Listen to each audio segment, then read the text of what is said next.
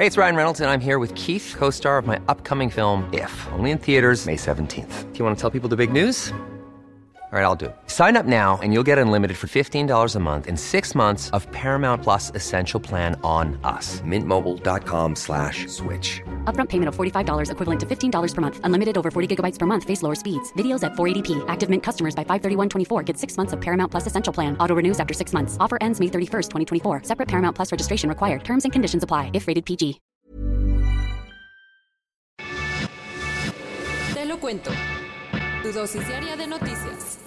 Hola, soy Pau Mendieta y aquí te va tu dosis diaria de noticias. ¿Te lo cuenta? Te lo cuento. Después de 34 años, la Fiscalía de Suecia identificó al asesino del primer ministro Olof Palme.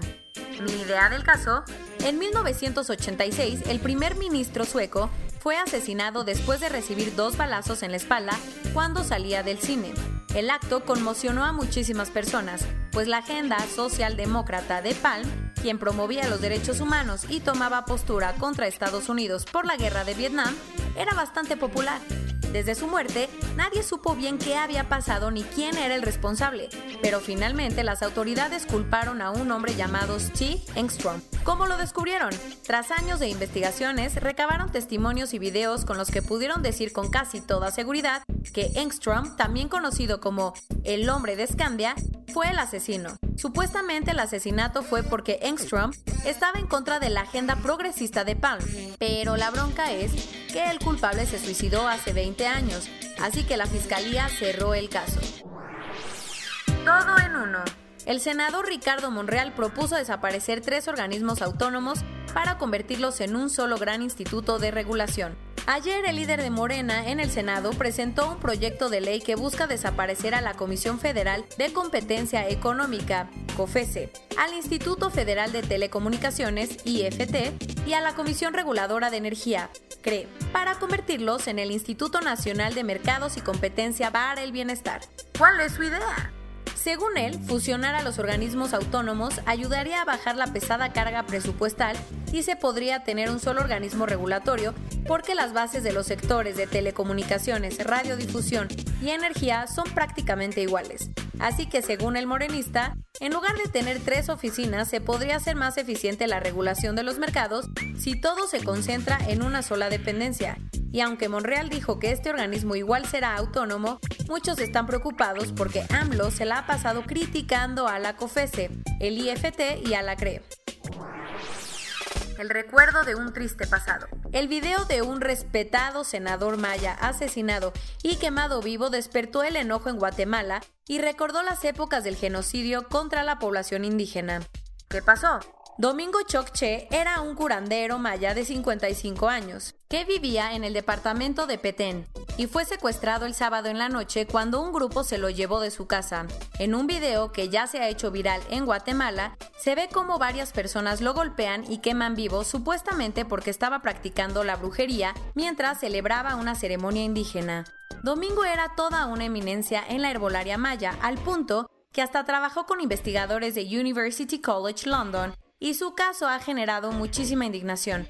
Hasta ahora, la policía ya detuvo a 2 hombres y 2 mujeres, aunque todavía se sospecha que hay otros 3 sospechosos libres. ¿La nueva víctima de los recortes? El Instituto Nacional de Antropología e Historia, INAH, que también está incluido en el decreto del gobierno federal para recortar en un 75% el presupuesto para gastos de operación. La bronca es que sin esa lana está en riesgo el legado cultural mexicano, que incluye los 35 patrimonios de la humanidad de la UNESCO, más 110,000 monumentos históricos, 53,000 zonas arqueológicas y 162 museos en todo el país. Por eso los funcionarios del organismo le están pidiendo al gobierno que les libere los recursos porque están teniendo que suspender temporalmente muchos proyectos de preservación. El año pasado, unos ladrones arrancaron una obra de Bansky que estaba puesta en la puerta del Bataclan, el lugar de conciertos en París que fue víctima de un ataque terrorista en 2015. Desde entonces y hasta ayer nadie sabía dónde estaba la pintura del famoso artista callejero, que era un homenaje a las víctimas de la tragedia. Y luego, El mural de una mujer llorando tapada con un velo apareció en una granja de la región de Abruzzo, en Italia, después de varias investigaciones de la policía italiana y las autoridades francesas. CrossFit está en crisis después de que su CEO, Greg Glassman, tuviera que dejar el cargo por hacer comentarios racistas. ¿Qué dijo? Respondió Floyd 19, entre otras cosas, a un tuit que decía que el racismo era un asunto de salud pública. Obvio, esto fue todo un escándalo. Tanto que Reebok, el más grande socio de CrossFit, canceló su contrato y más de 1,000 gimnasios de todo el mundo anunciaron su desafiliación. Así que a Glassman no le quedó de otra que dejarle su puesto a Dave Castro. Corona News Global. En el mundo. Ya hay más de 7.347.000 casos y hasta ayer en la noche al menos 415.000 personas habían muerto.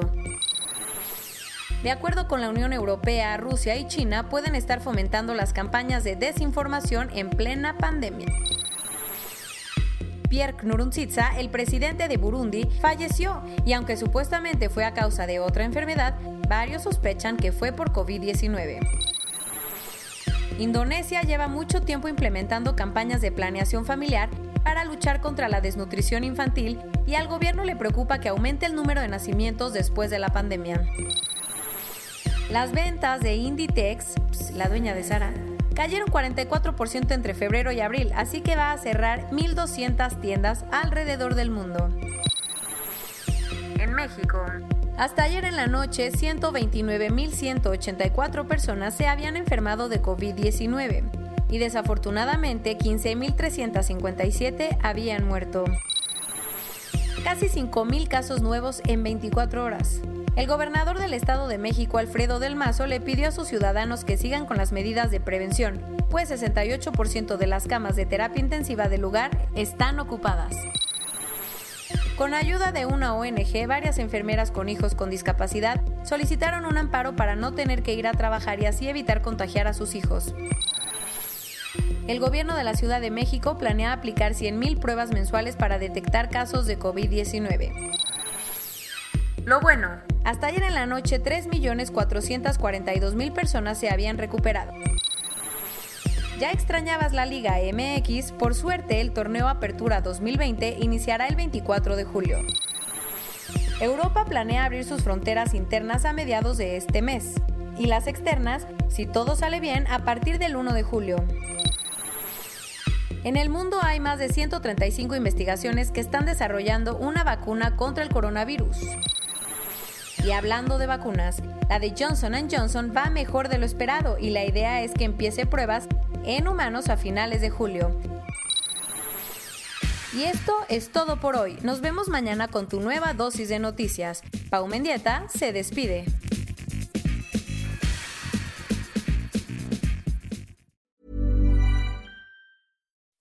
When you make decisions for your company, you look for the no-brainers. If you have a lot of mailing to do, Stamps.com is the ultimate no-brainer. Use the Stamps.com mobile app to mail everything you need to keep your business running with up to 89% off USPS and UPS. Make the same no-brainer decision as over 1 million other businesses with Stamps.com. Use code PROGRAM for a special offer. That's Stamps.com, code PROGRAM.